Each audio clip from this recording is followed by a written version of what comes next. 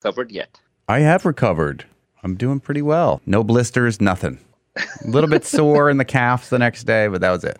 I think it was the Elvis that said, I mean, Elvis, not the Elvis. Well, it is the Elvis. But Elvis and Elvis? And Elvis, yes. To boldly go where no man has gone before. Hampshire College Astronomer Dr. Salman Hameed, Mr. Universe. We're going to talk about space exploration in a little bit, but first you want to talk about football, a.k.a. soccer, a.k.a. World Cup. Yes, which is going amazing. I mean, yes, there are a lot of controversies around where it's happening, how it's happening, why it's happening, and so on and so forth. But just to add a little bit more spice to it, as some of you may know, U.S. and Iran are playing tomorrow. And that is the game that will decide, basically, whether the U.S. or Iran will go to the next round or not. Mm-hmm. It's a crucial game for the U.S. And the U.S. Soccer Federation and social media, they sent out a thing about this game. But the flag of Iran they used was doctored. Oh. Iran's flag, it's a tricolor flag, but then it also has Islamic emblem in it. Allah, it says in the middle, and there's some other Islamic script in it. And the U.S., the flag that they used was did not have that. Mm-hmm. That was the pre-revolution Iranian flag, which is actually not allowed, meaning to say that FIFA, the Football International Football Federation, they actually have said that you cannot do these type of things. So you have to use official emblems and so official flags and things like that. So Iran has lodged a protest against it. Nothing is going to happen. But the U.S. Soccer Federation, they removed it later, but they said that they were just putting sort of like solidarity with the women's protest that are going on in Iran. Now, I think there are much better ways to signal support, including when the Iranian soccer players who did not sing the Iranian national anthem in the first game. That was amazing. That was an amazingly brave thing. And the best thing you can do is to support those players, support women and men, by the way. These protests are really broad by sometimes shutting up and not saying things.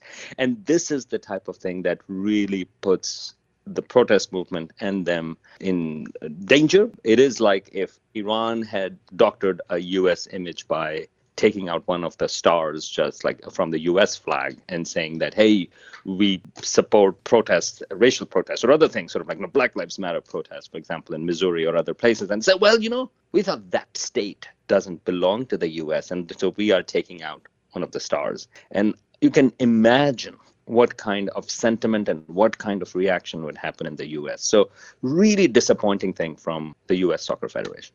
Now back to speaking of stars that are not on flags. The Artemis project is underway and an important event happening today, Mr. Universe. Do tell. On November 16th, Artemis, this was the program that is going to take astronauts back to the moon after 50 years. So that spacecraft is right now in a very long orbit around the moon. It has sent some really beautiful, spectacular pictures of the Earth. And we had talked about the Earthrise before and the Apollo 8, the first time in 1968 when humans first saw the full Earth. Well, now we are seeing it again. There are beautiful images. This image does not have humans. Instead, it has in fact, it has mannequins. They are also actually testing a lot of stuff. By the way, one of the commander mannequin is named Munikin Campos. And it is named after one of the engineers, Arturo Campos, who was instrumental in saving Apollo 13. Aha. So in his honor, actually, they named it.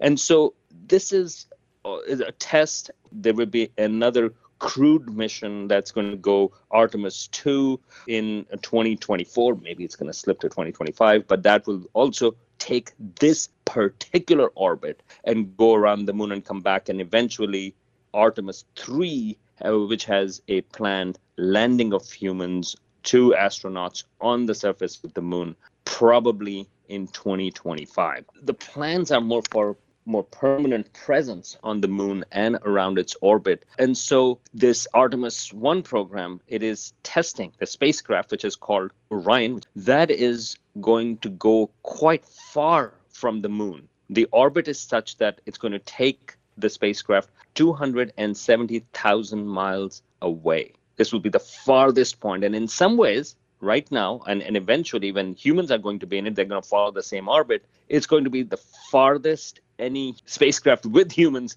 would have gone. Ooh. And it's going to reach that point today. NASA will have a press conference later today. And one of the reasons they have this a little weird orbit for it is because they want to have the spacecraft always in communication with the Earth and never being blocked by the moon itself. If you remember, sort of like with the Apollo program, the spacecraft would be behind the moon and then you wouldn't be able to communicate with it. Mm-hmm. But with this particular orbit, which takes you quite far, then you are always in direct communication with the Earth. And that's the orbit that eventually there's going to be a orbiting space station called a lunar gateway.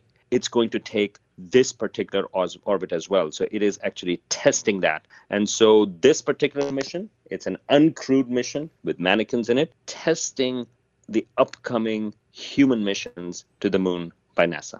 And today we'll see and hope that we can communicate with the mannequins as they'll be at the farthest point away of any, well, not other, maybe other mannequins, I don't know. But yes, as a test to see how far away humans will be when the next phases of Artemis launch out towards the moon. Keep an eye on it because I think humans are going back to the moon.